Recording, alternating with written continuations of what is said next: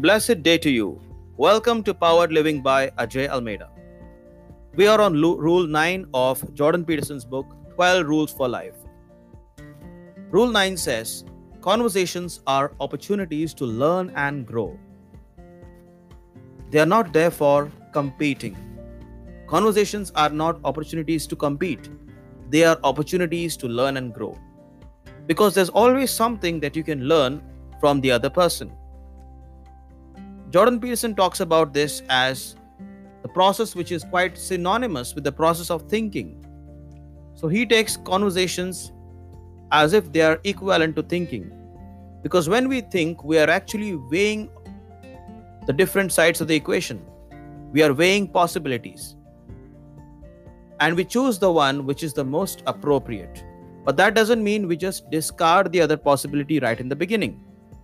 So when you're having a conversation, go with the learner's mindset. Go with the mindset that I'm going to learn something new today. There are things that I do not know, and probably I will discover those things in this particular conversation. When you approach a conversation with the mindset of learning, you'll always grow as a person and also in your perspectives. Not only that, the very art of having a listening-based conversation, a learning-based conversation, is when you will start actually listening to what the other person has to say. And listening is not just an act of acknowledging the matter of the other person, what he's saying or what she's saying, but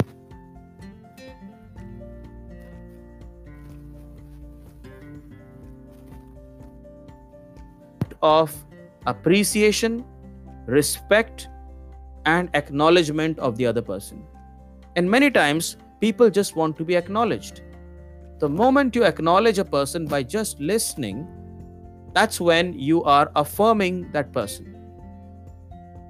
And although you may end up not agreeing with each other, yet you will be agreeable persons to each other.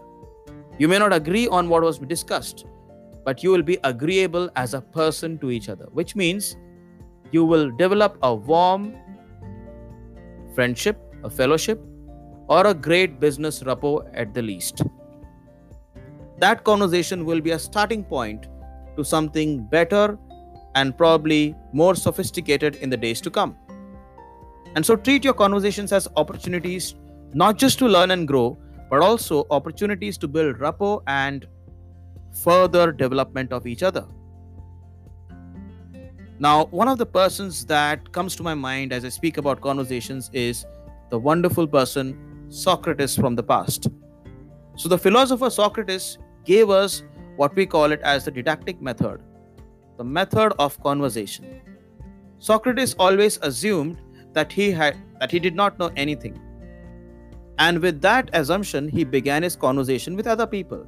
And that's where he got to learn not just what the other person has to say, but who the person is by his choice of words and by the kind of things that this person discloses. And that's why great counselors are great listeners, and great business CEOs are also great listeners. So when you engage in genuine conversation, it becomes just like thinking. And in the end, you weigh the possibilities and you agree or disagree, but this is all done in a very systematic way. And so to ensure that your conversation goes smoothly, step number 1 is when you listen uncritically. Just listen to the person. Let the person speak to you. And then paraphrase or summarize what you have said, what you have listened. And this will be an acknowledgement for the other person. Not only that, if in case what you have paraphrased or summarized is not actually what the other person said, then this person can help you to clarify it. And when that clarification happens, your thinking becomes more refined and you will not be distorting information to you. So your communication goes very, very clear. And a good communication always builds a great rapport. So next time you meet someone, or next time you have to give a presentation, focus more on listening and focus more on building a conversation rather than just trying to win your part of the equation. or say your part of the story. Because the best relations are built where conversations become interesting and conversation become meaning giving.